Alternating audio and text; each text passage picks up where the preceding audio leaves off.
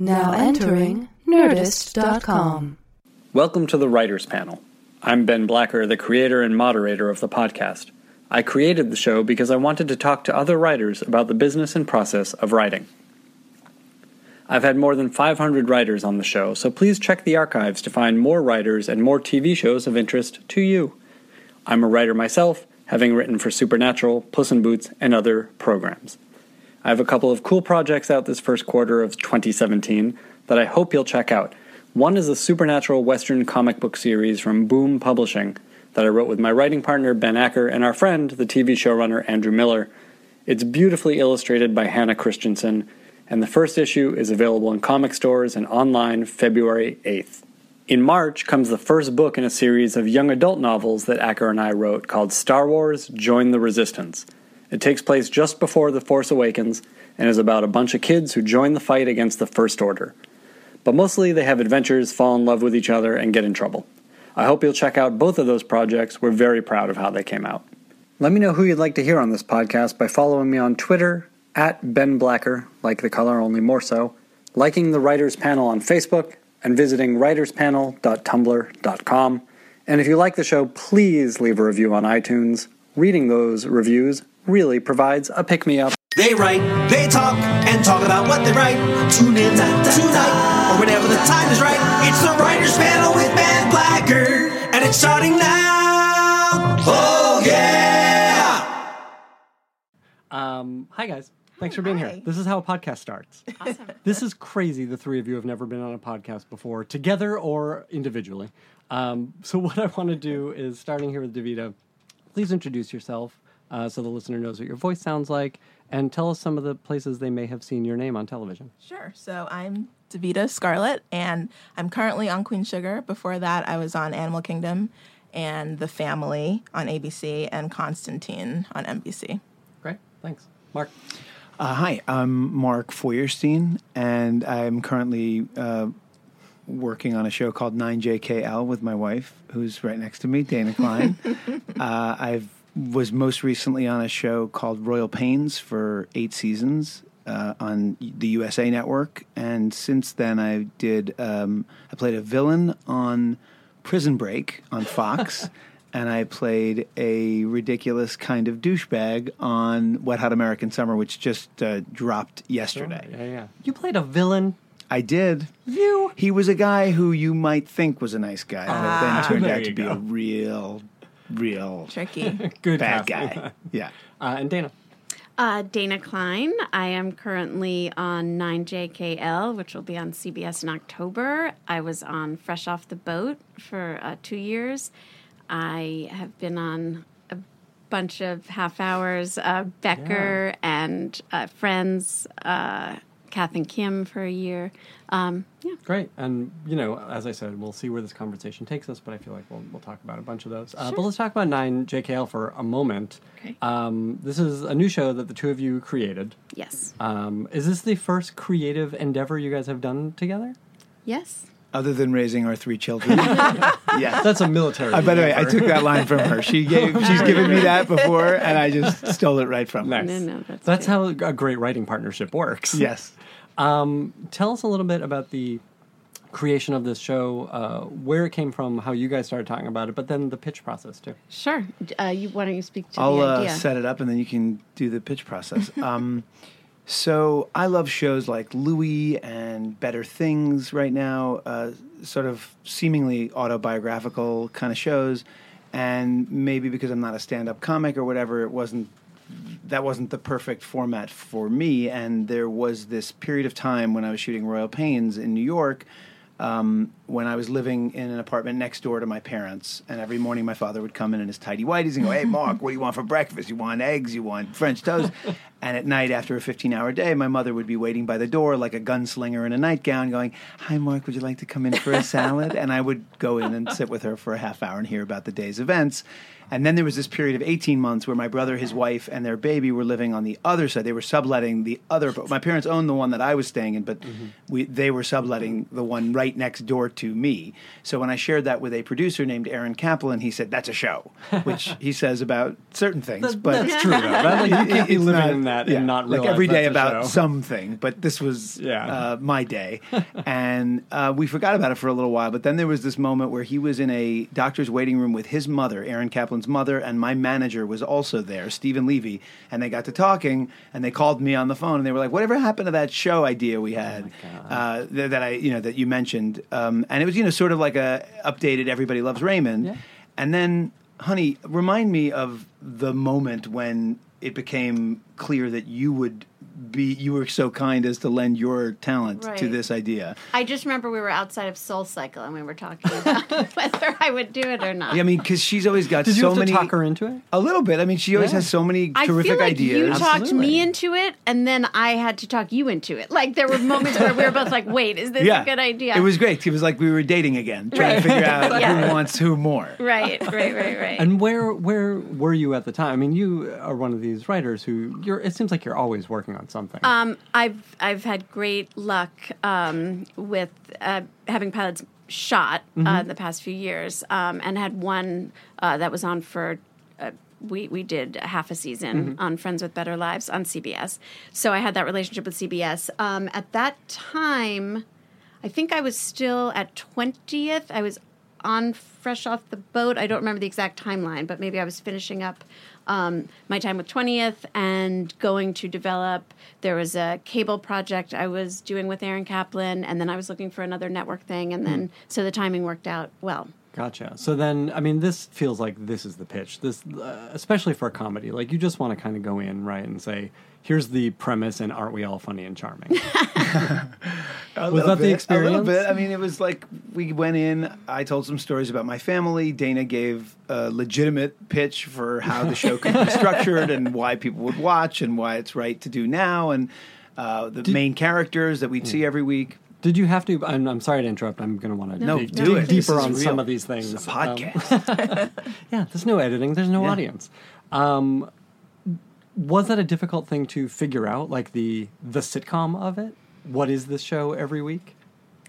Well, I feel like we had a very clear idea of what the show was, which is that Mark is I don't want to say people pleaser because that feels like negative connotations, but like he's the often I feel like with siblings there's the one child who like can't say no to their parents and they feel guilty every time they do, and then there's the other sibling that's just like can set firmer boundaries. So we thought that was a really interesting way into this family, and of course the loving dysfunction of a super close-knit family, both emotionally and physically in rooted in the truth of Mark's experience. Were the sizes of the stories something that needed figuring out, though? Like, it feels like you could go Raymond, right, which was very low concept, and you're leaning on your actors, but I feel like that's a tough pitch. The pitch was relatively easy. I mean, no pitch is ever easy, but it was really breaking the pilot episode that I think was really challenging. Like, we had tons of stories for what would be episode 2, 3, 4, there was a ton, but just, it's always hard, of course, the pilot episode, what is the perfect pilot story to tell. And we knew that the main character, Josh, based on me, would have, we made it so that he was not married with 3 children, as I am in real life, because we felt that he would have more freedom to date, and those would be great stories to tell.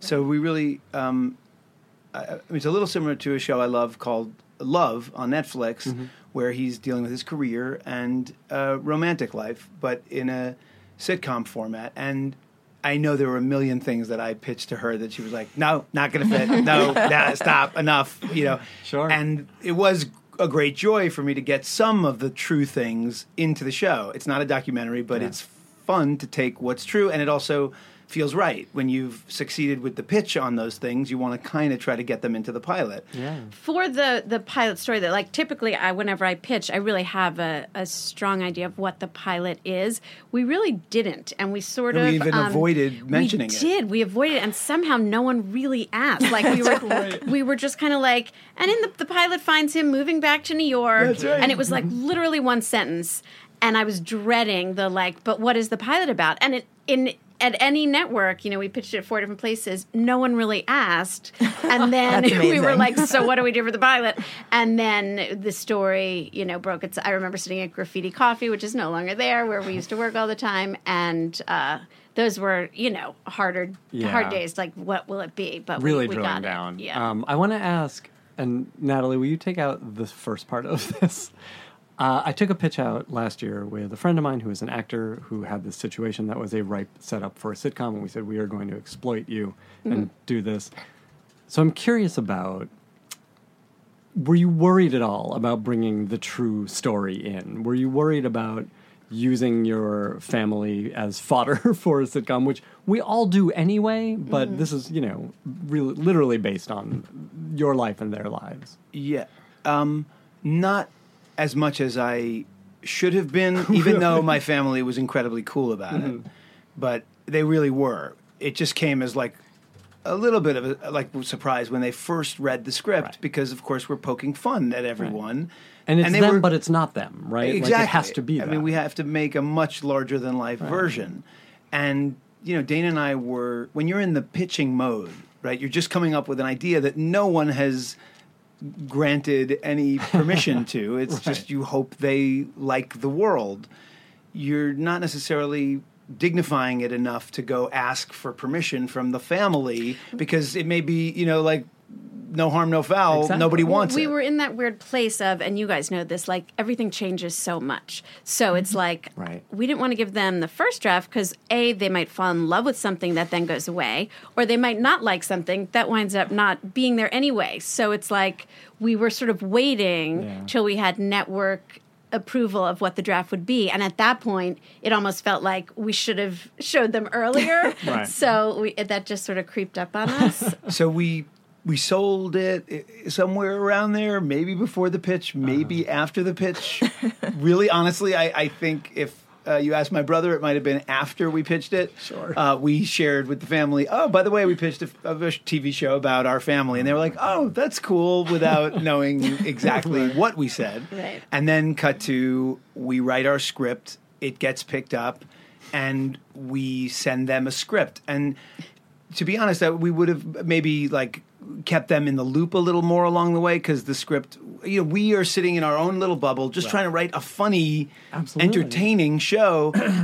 And we kind of took off our family hat and put on our writer hats, and it was entertaining and funny, but there were little things that might be construed. So after a conversation, which was very loving and everybody was very supportive, we just changed a couple of things so it was a little less hewed to the actual biographical information of my brother, my dad, and my mother. In the show, Mark has a younger brother. In reality, he has an older brother. Sure. The professions are different, and some of the characters, of course, we have borrowed from different. My parents, so no one is an exact replica for sure. But there are things in the pilot that there's 3 things right off the top of my head that actually happened. From my father asked me to shoot a viral video. We called it viral. I assure you, this video was never going viral, to promote his firm's estate planning business, which I went to Herrick Feinstein at 2 Park Avenue and went into the law library and acted with my father as if I were the eldest son of a family. And we have it. Of a bereaved family, and he's the executor of the estate. It's horrendous. Not entertaining. DVD extra. Yes, exactly. It's very long. Like most viral videos. Yeah. I had a sort of date, and my father offered her melon and ended up shoving it down her throat. I could have told that in a longer way, but I don't want to bore you. That was in the pilot. That's in the pilot as well. We'll get in the pilot. Yeah. And then the fact that my mother's always waiting by the door is a part of the pilot. Although in the pilot, it's revealed that she pays the doorman to tell her when I'm coming up, which is not true. Right? Not true. That's really cute. All right, I want to pick up there when we come back. But Davita, tell me about your breaking in story. This is the thing that our listeners love to hear. They are, for the most part, writers with sort of a toe in the door. So how did you break in? How did you get your start in this industry? And what was the first piece of writing you got paid for? Ooh, the first piece of writing I got paid for. Well, that was on my first show, Constantine. It was my first episode, which I co-wrote with another great writer on the staff. And I think I just sort of proven myself on the staff, which was great. I wasn't sure if I was going to get an episode because staff writers don't always get an episode. But, I tried to be a team player and I tried to always bring in a lot of ideas. And about halfway through the season, the showrunner said that I was going to get an episode, which was very exciting. Right. So how did you get in the room in the first place? Yeah, what had you been doing just before? So I am from New York, and after college, I knew I wanted to get into this business, but I was reticent to leave New York, but I knew I would have to eventually. So my first job was because TV was what you were interested in. TV was what I wanted to do specifically. And, there is some TV in New York, but I do think it's harder if you're going to start out there. So my first job out of college was at WME. In the theater department, because I grew up in high school and college doing a bunch of theater. I was a stage manager. I did lights for a while, although I had to stop doing lights because it gets a little lonely actually up in the booth, kind of watching everyone do things below. And so I wanted to work in this business, but I didn't really know how to get started. And so someone had sort of told me that working in an agency is sort of the grad school of the business. And so it certainly is a good foot in the door. Yeah, so it was a great foot in the door. And in New York, they didn't really have. They had a small scripted department, but only 2 agents were in the New York office. So I decided to work in theater, which actually worked out well because a bunch of the playwrights there were also doing TV and also doing film. And so I kind of got to dip my toe into a lot of different worlds. And while I was at WME, I realized I did not want to be an agent very quickly. So I applied to film school, which is the actual grad school of grad schools.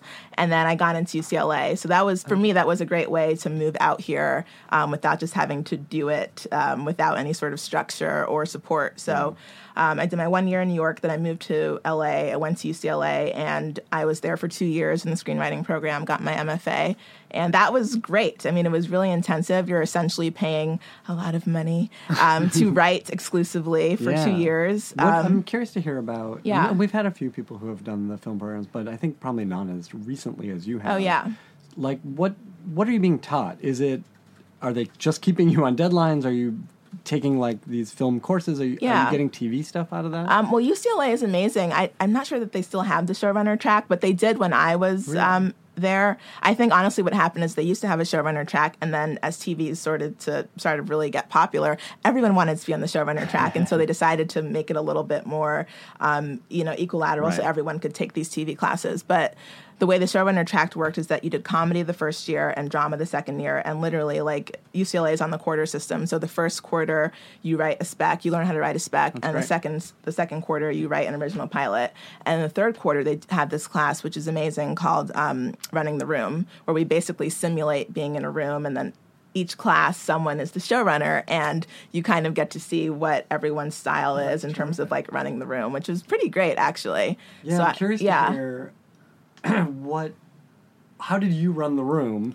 What did you do wrong? And I did nothing wrong. Right? What are you talking about? No, I think what I did right is I've always been sort of, I think I'm a very egalitarian leader, so I'm not someone who's we're friends outside of class, so I only want to hear your ideas. I feel like I was pretty good at trying to bring everyone, make everyone feel included and kind of hear their ideas. And I also started off our session with an icebreaker so that everyone would feel like they were at ease and not stressed, because it was weird. It's even though we're all supposed to be practicing running the room, the teacher is also literally watching, and he was great. This guy named Fred Rubin, who's had a very long career teaching at UCLA, but he would literally take he would tally how many times you spoke, how many times you pitched, which I found very nerve-wracking. And so I didn't want people who were my staff to feel they had to be nervous about pitching. Yeah. So I tried to make everyone feel like they can just talk, and we were just having a conversation. That's great. Yeah. So now you've been in at least 3 rooms since then. Yeah.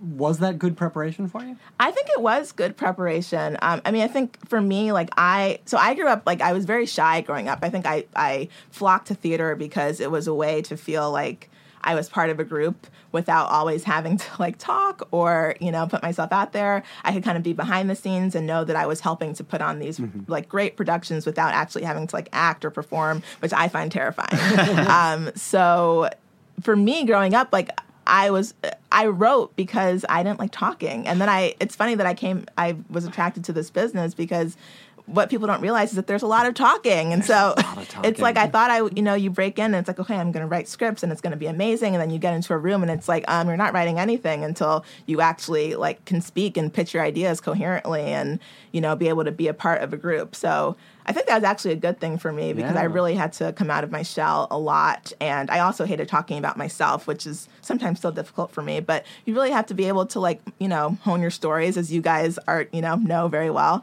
and are doing right now, and be able to bring your ideas that often come from your own life into a room. So I think that was a great lesson that's great for me. Advice too. Yeah. All right, so you went through the program. You came out with material. I came out with material, sort of. I mean, so the thing about the quarter system, it's 10 weeks, and UCLA also has a rule about no rewriting. So I probably wrote, which is, sometimes I hated it, sometimes I loved it. I probably wrote like 10 scripts in those 2 years, like features and pilots. And I would say most of those were trash. Like, I would never show them to anyone. But what that process helped me with is, one, not being precious. Although now that I'm actually a professional writer, I feel like I am still precious. But I stopped being precious for those 2 years because you can't look back. And it's like you have 10 weeks. You got to develop it and get it on the page and stop, like, being in your head.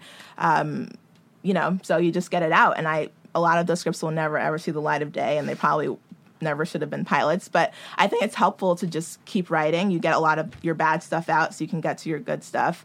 And I came out of that program with one spec, actually, a scandal spec that I used to apply to the fellowship programs. And I eventually did Writers on the Verge. Okay. And I came out with one pilot that has gone through many rewrites, but the original version of that pilot helped me get a manager. And honestly, once I rewrote it, it helped me get my first 2 jobs. Really? So I did come out with some material. As the sample for you for those jobs. Yeah, but I think you really, what you get out of film school is what you put in. And I'm someone who, I'm a New Yorker, so I can't help but hustle. And I wanted to, come out and work. And so I worked really hard, and I interned while I was in school. And I really just wanted to come out of film school with, things that I could show people and that I could use. That's great. And I think, we can't overstate how much of working in TV is hustling to get the work in TV. Yes. Especially early on, but even once you've had those first couple jobs, you're working to stay in it. Has this been your experience for you guys as well? Yeah, I mean, my story is kind of similar. I'm from New York as well, and I tend to be more shy, so it's interesting running a room. It's not, it's something I've definitely had to work at. It's not my natural state. But yeah, for sure. I remember, oh my gosh, I wrote so many specs, and I was working at Comedy Central as an assistant in New York, and knew that I wanted to do this, knew I'd be moving to LA, but just after work, I would just eat Chinese food and write specs. Which, I mean, and again, you had this in school and you got to do this on your own, but just turning out material, even if it's bad, is such an amazing learning experience. Yes. Right? That's absolutely. how you learn to write. Yes. And getting an agent for me was, I think, a very pivotal thing. That was so hard. How did it happen? So I knew no one in this world at all, except for a friend of my parents, the sister of someone they knew. Diane Wilk was running The Nanny at the time, the show with Fran Drescher. And God bless her, she let me come and sit in the room, which I would never do. And I don't know, I've never heard of that happening, but it was so fun. So I got to see what it was to be in a comedy room. And then she put me in touch. She was at William Morris at the time, and put me in touch with her agent, and I wrote a spec that at first they were like, this is not good enough. So I just went back and kept reworking the spec. I mean, it took almost a year, I would say. Wow. It was a Seinfeld spec. And finally got it to the place where, then a few different agencies wanted to meet with me, and so off of that. And then I got my first job off of that script. What was that first gig? It was a show called Jessie with Christina Applegate, and that was also done by Bright Kaufman Crane, who had done Friends. Right. So that was my I started on Jessie, and then I went to Becker, and then I came back. Oh, interesting. So I want to talk about the rooms on some of those shows, but I want to start talking about rooms with you, Mark, because you are in a room now. Yeah. You were saying you've been in this writer's room on 9JKL. Is this the first writer's room you've sat in on? 100%. First writer's room. Tell me about your impressions of it. You don't have to comment on your wife's managerial style. She's fantastic. I mean, she's truly fantastic. Not only is she funny and smart, but she's kind to everybody, includes everybody, and she's constantly keeping in her head where we are with every script. I mean, she will break down for everybody without pausing. We have 3 scripts. We have 102, 103, or 104 at the network, 105, 106 are at the studio, 107, 108, 109 are story area documents or at Capitol. Like, she just keeps it all in her head, and she's on every document. And I am not on every document, which is good for the show.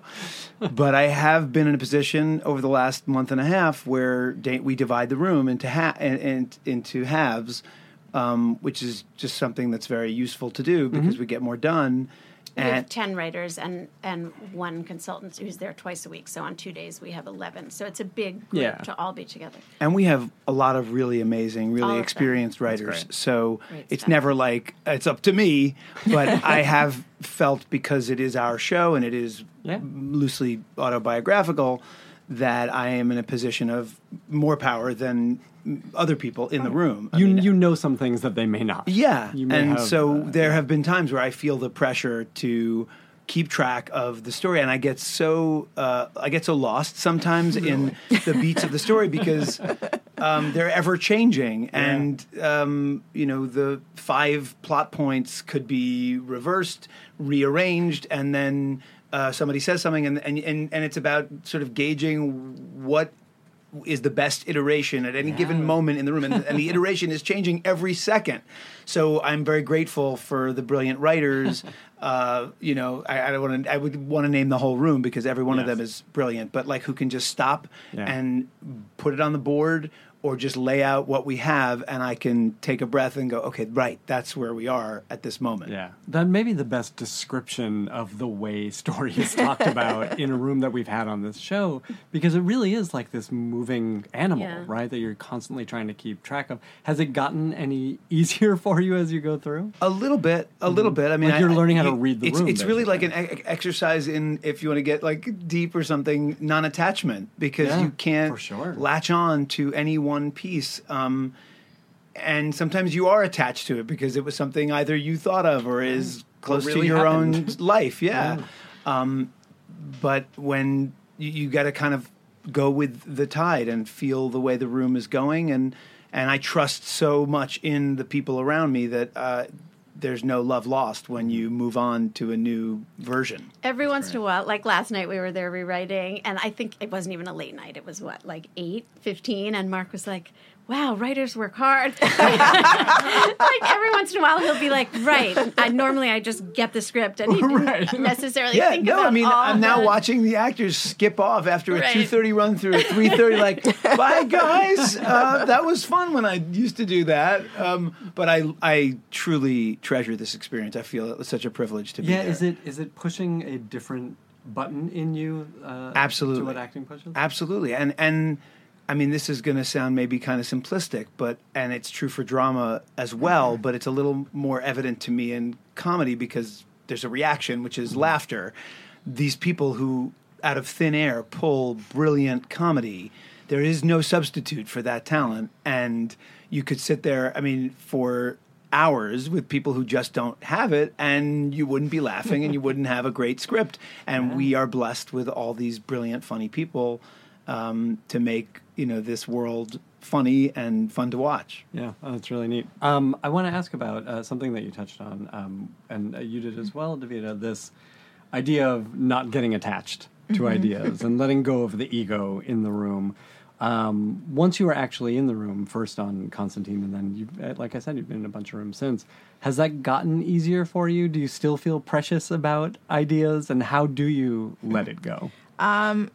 I think it really depends on the idea. Like, there are There are ideas that I sometimes have where, if they get shot down, I probably will go back to my office and nurse my wounds a little bit. And that's okay. I think, we can all have our feelings and feel things, but I think the key is to not disrupt the room with your ego or your feelings. I mean, I think every room, there probably needs to be a healthy level of debate. So especially, as you move up the ranks, you can always fight for your idea. I think everyone in a room usually appreciates passion and appreciates you really feeling strongly about something. Because if you feel strongly about an idea, then chances are someone watching the show might feel the same. But I think it's about reading the room, and if you're pitching something that you feel attached to, but and you fought for it, maybe once, maybe twice, and it's still not landing, you probably just have to let it go and go write your own thing and put it in your pilot. Right, sure. The ideas don't go away. Yes, it is the way it is, and TV is collaborative. It's a group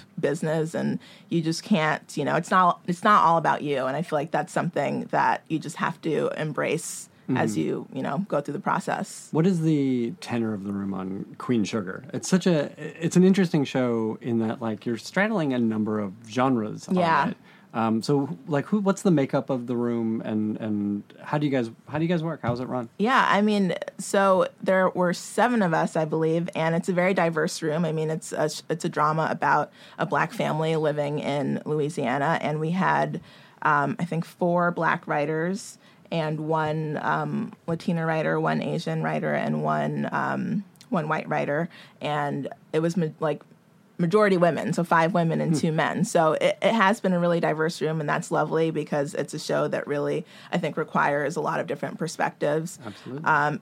You would think that every show would, but yes, I do think every show does, but the business works the way it works.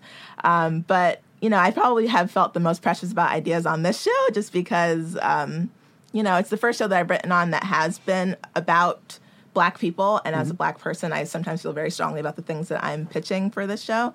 But in terms of the way the room works, it is sort of best idea wins out. I think there's sort of a hierarchy on every show, no matter, where you go, as there should be, because, I respect experience. And if people have been doing something longer than I have, then, I can definitely appreciate that. But I do think, we tried to be very egalitarian on the show, and I always felt like I had a voice and that people wanted to hear what I was going to say. And it's a show that a lot of different people watch, different ages, different races, and different makeups. And so I think in the room, we really tried to just listen to everyone and really get into some healthy, maybe sometimes spirited discussions about what would be best to depict. And these spirited discussions, which this is going to come to you in a moment, but these spirited discussions, I assume you have a showrunner who paints the target. Yes. So that's the person who's sort of guiding you all and can eventually say yes or no. Yeah, absolutely. We had a great showrunner. I mean, the show was created by Ava DuVernay, who's amazing, but is doing a million things. And so she's entrusted the show to our showrunner this season, Monica Macer, who is just a veteran and has worked on, a million things in the business, Prison Break and Lost and Nashville. And I think she was just a very calming force in the room and calming guide, and she always wanted to hear from everyone. And she definitely, set the tone in terms of spirit and just being a lovely, kind person. And even when we would have these spirited discussions, I think everyone respects everyone else. And I feel like that's really where it begins. As long as we're all respecting each other's ideas, then you can kind of, listen to other perspectives and sometimes maybe even build on an idea because you've brought in elements of someone else's idea, even if you don't necessarily use, every single facet of what was pitched. Yeah. And which I think is also a good reason to pitch. Right. Right? Get the stuff out there because it's going to change shape. And people are going to latch on to certain things and throw away certain parts of it. Yeah, and that's a hard thing. I think that's a hard thing to embrace when you're starting out. I feel like when I was beginning, I was scared to pitch because it's sort of like, well, if they reject it, then it sucks and I suck. But then you realize, your idea might not be taken as is, but people, they can be influenced by it. They can take things from it. And it's really, I think television is just, it's sort of an alive thing. A script is always alive, and you can always add things from different people's brains, and that's what makes it great. Absolutely. Yeah. It is truly collaborative in that way.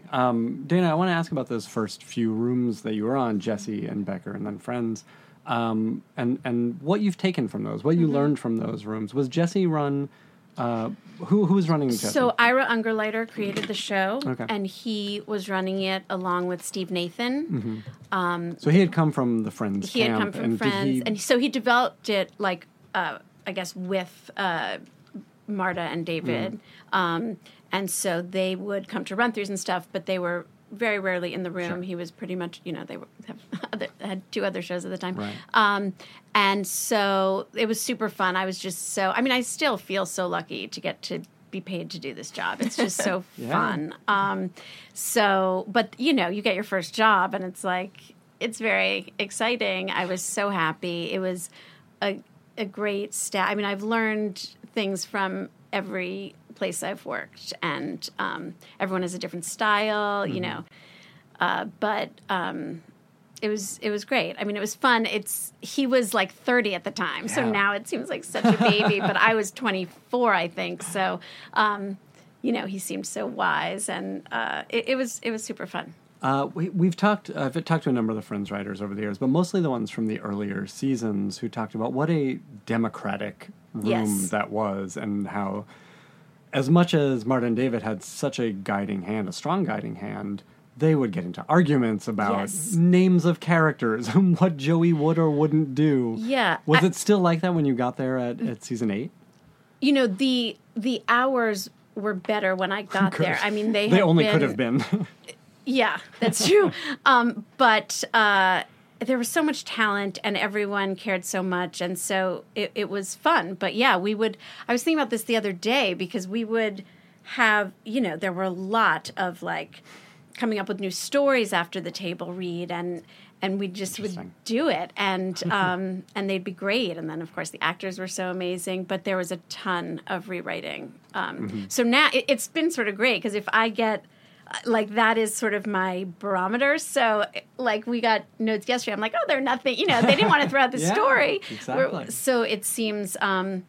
Did they ever throw out the story on Friends? Oh, we would do it all the time. I mean, but after a run through? Yeah. Yes, we would change. It was 3 stories, so it wasn't just like one A story that you're throwing out. But we would often come up with new stories. Sure. Yeah. That's really interesting. And then I went to Becker, where we never threw out stories. It was, and the hours were, we would go home at Who was 5 or Becker? 6. So this guy, Dave Hackle. Okay. And that was another great skill. He was very decisive, and the hours were great, and it was so incredibly well run, and it was a smaller room, so it was just a very different experience. They were both very well run and both great. Did you feel like you, as a young writer, got your voice on those early shows? Friends, I was coming in, and I was new. A lot of people had been there a long time, and it was a bigger staff, and so I was, I'd say, more intimidated to speak out there. And then, of course, I don't know if you ever had the experience, and I still have it, where you'll pitch something and it won't get traction, and you're like, maybe no one heard. Maybe I should pitch it again. And everyone's always heard. Right. Don't pitch it again. Have you done that? I definitely have done that. Right. Yes. Or maybe I didn't say it right. I'm going to try again. But yeah, it's fun. You learn, you never want to be that person on staff. So I'm sure I was annoying. But it's one thing to know that going in, right? And then to be in the moment. Right. And be like, no, I know this is a good idea. Right. It's so hard to quell that. So what have you guys done to train yourselves to be in the room? Is it just being in the room?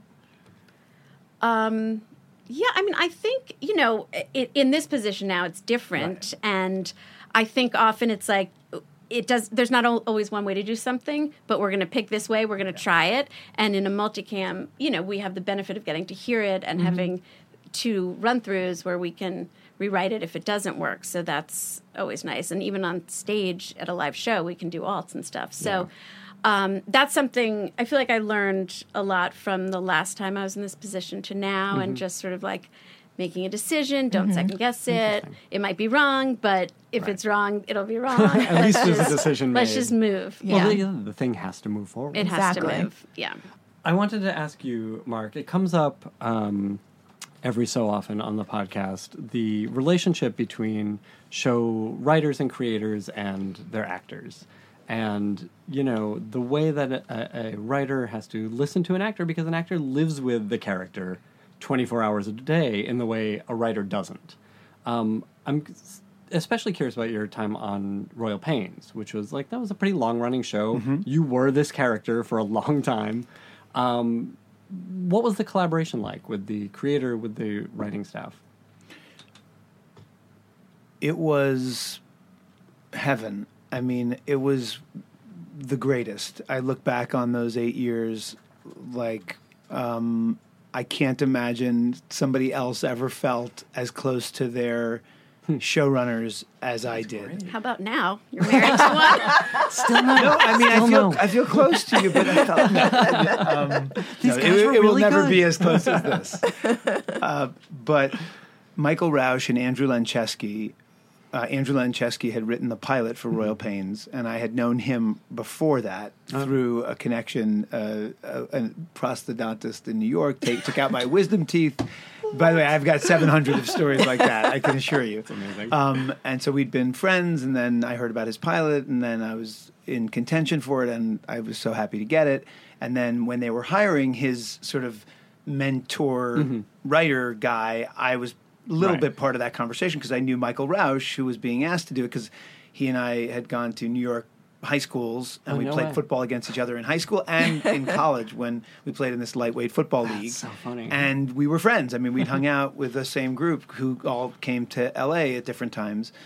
And I was, completely supportive of it being Michael, and Michael was into it. So we had a great chat where I told him, you got to do it. But he did it on his own merits. And it was a confederacy of menches, this group. I just love them so much. I still consider them like brothers. And so there was literally no line between the writers and actors in the sense of love and friendship and collaboration. And they respected every idea I ever had. They let me direct. I got to direct 5 episodes of Royal Pains where, I stepped from my narrow focus on my character to telling the story of all characters visually, which was a big leap for me.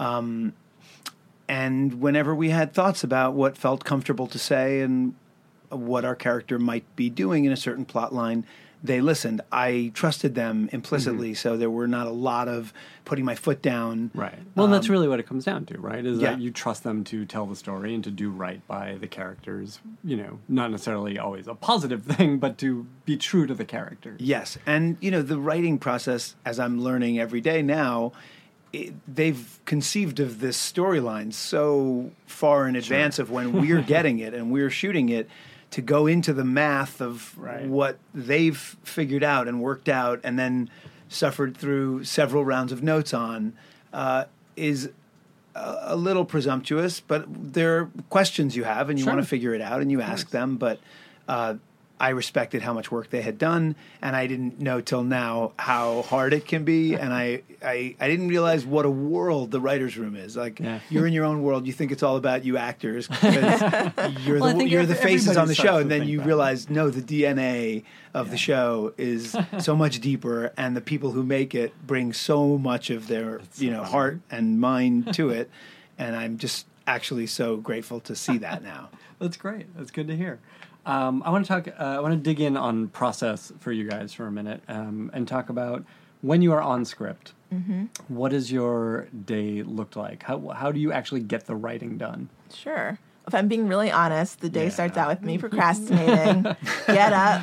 Definitely, it's okay, I have a deadline. This is due at this time. Probably going to read some articles and, avoid work for a little bit. I'm just being totally honest, even though I know I shouldn't. But then, how long does that go on? Probably a good hour, an hour and a half. But I think I've come to realize that it's just part of the process. I feel like your brain, you have to prepare your brain to do the amount of work that it requires to write something and be in the characters' voices and heads. So I just feel like it's sort of okay, brain, we're going to do this later, but first we're going to read this great article and then we're going to get to that. So that's always sort of the beginning.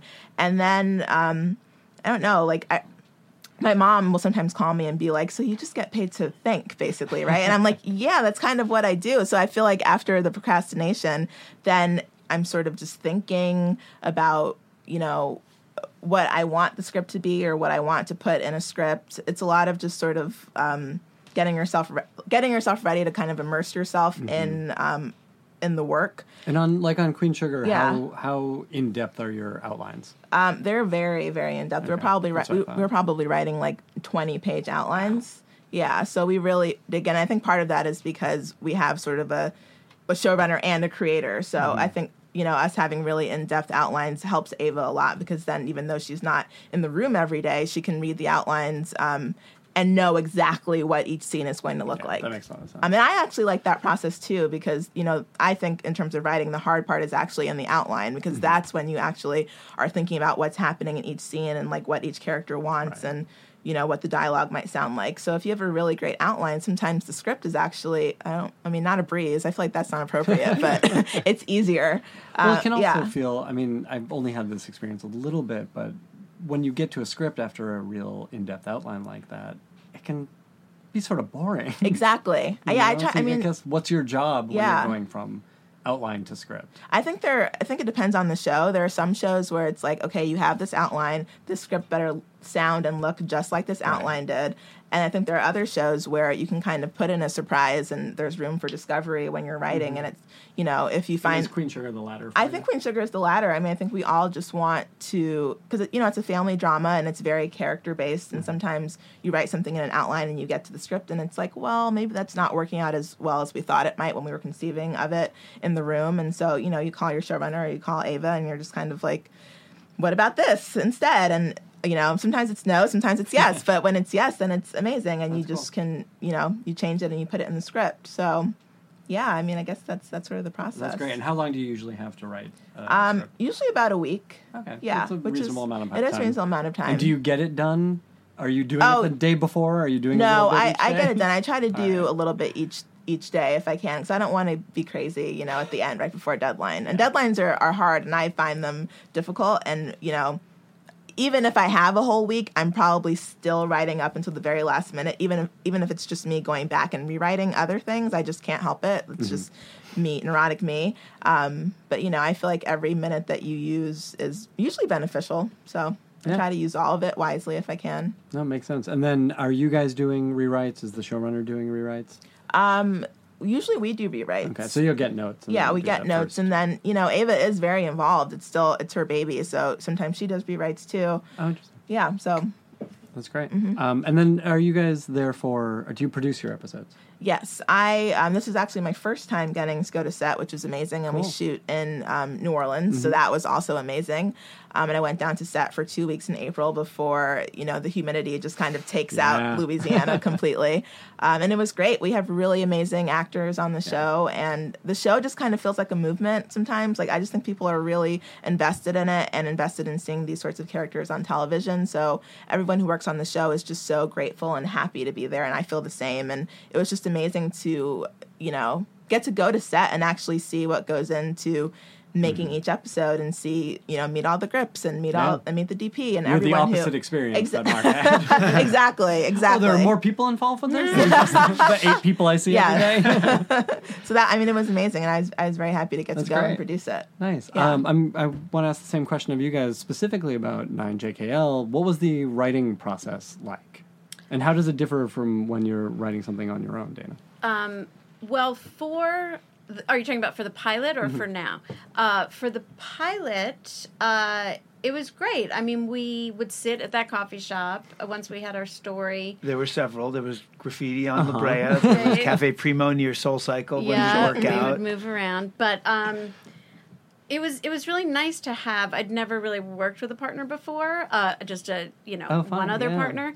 And so it was great. And I think it works so great with Mark because I can be so honest with him in a way that I probably might not be with someone who I was worried about hurting their feelings or whatever. Yes, she would have a very honest response to many of my pitches, which was this. Shh. No, that's not true. That's not true. But it was great. I think we had a lot of fun. Actually, if I remember correctly, we each wrote a half, right? We took every other scene and wrote our scenes individually, and then we would bring them then we put it all together. So you broke it all together. We broke it all together. We did the outline together. Then, just to save time, We each took an act, and then we went through it together. But I remember, there's a scene, I mentioned my father asked me to do a viral video. There was the scene of shooting the viral video. And we had talked briefly about there might be like a kind of film student geeky guy who's shooting it for the firm, who might be an intern at the law firm. That guy became like Robert De Niro. He became the star of the scene. The scene was like 7 pages long. And I'm like, honey, I think I went too far here. I think I had a little too much fun. She's like, yeah, that's like a half-page scene. That scene does not want to be that long. Right. Yeah. And she cut it to shreds. You got to get out that version. But it was fun to write. That's really funny. And that was my question. Like, what did you learn from, like, obviously Dana's been doing this for a long time. What did you learn from her?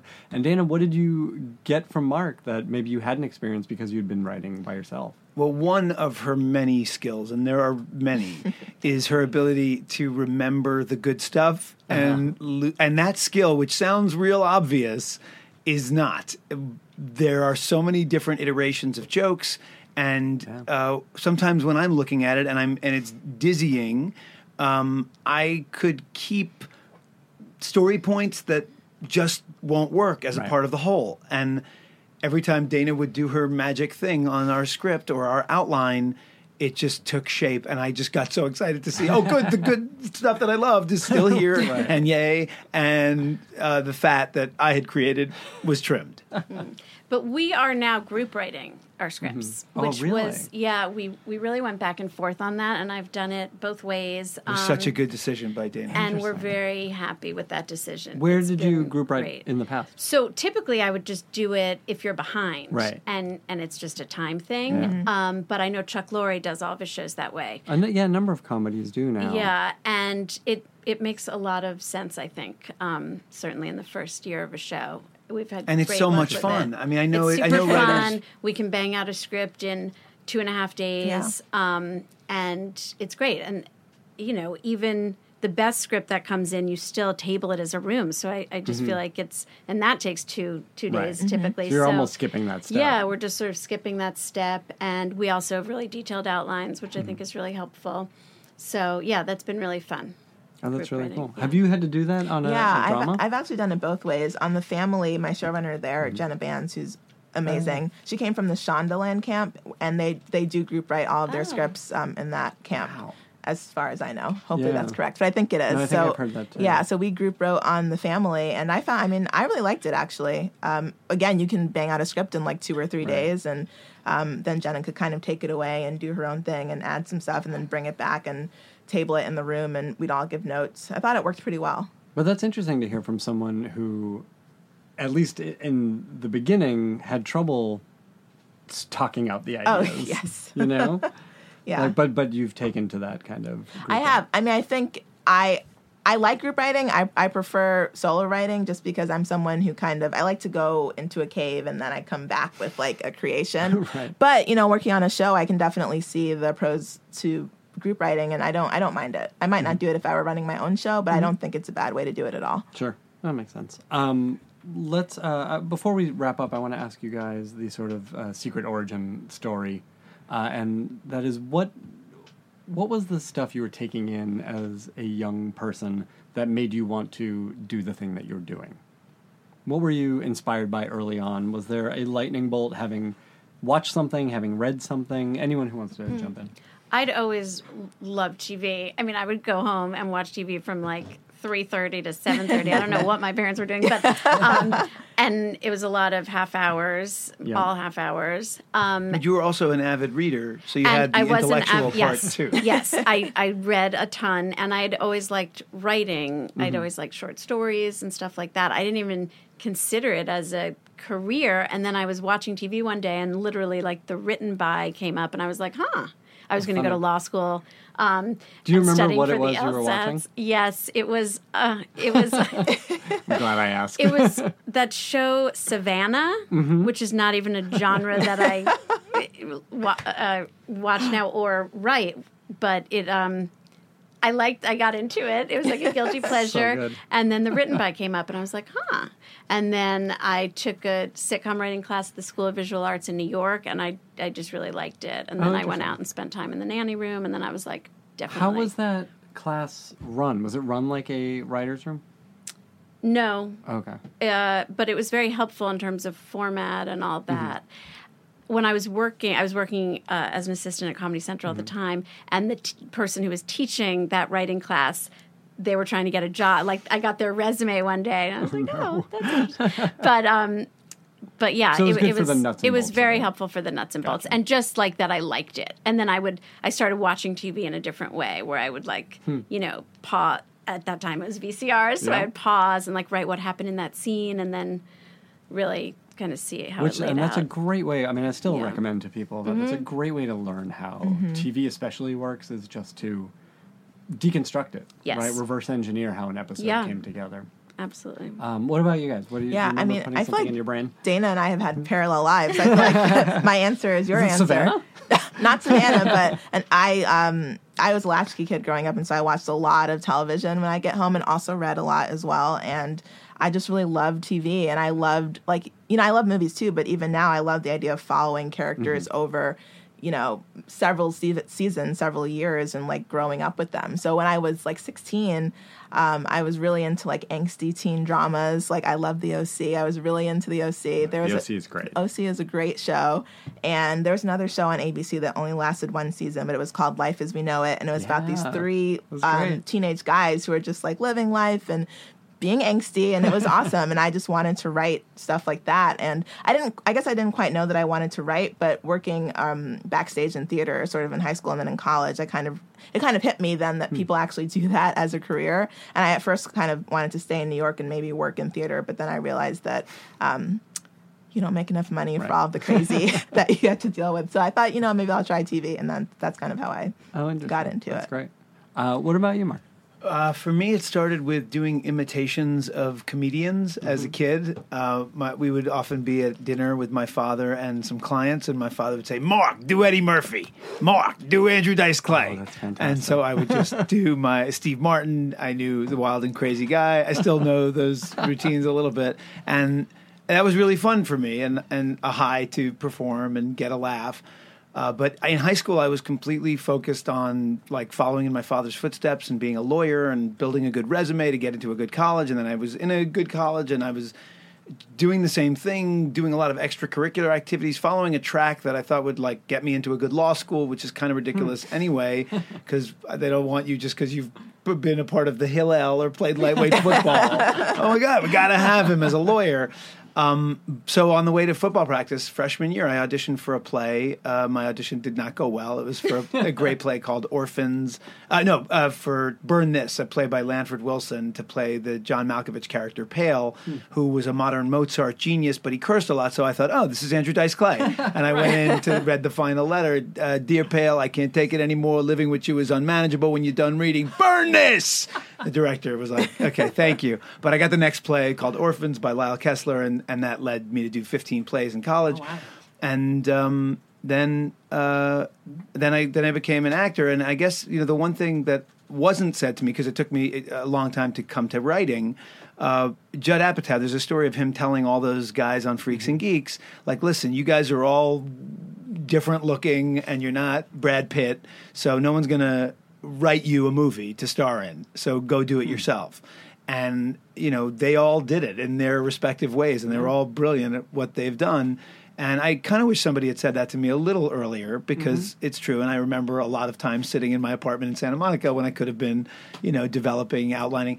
And the thing at the Writers Boot Camp, which is a helpful place in Santa Monica, where they say the key to writing is writing. And that was another problem I had, which was just sitting down and writing. Well, I did Writers Boot Camp too, by the way. Did you? And I want to give them props. After that class, yes. And that I did, they were doing a TV one at the time.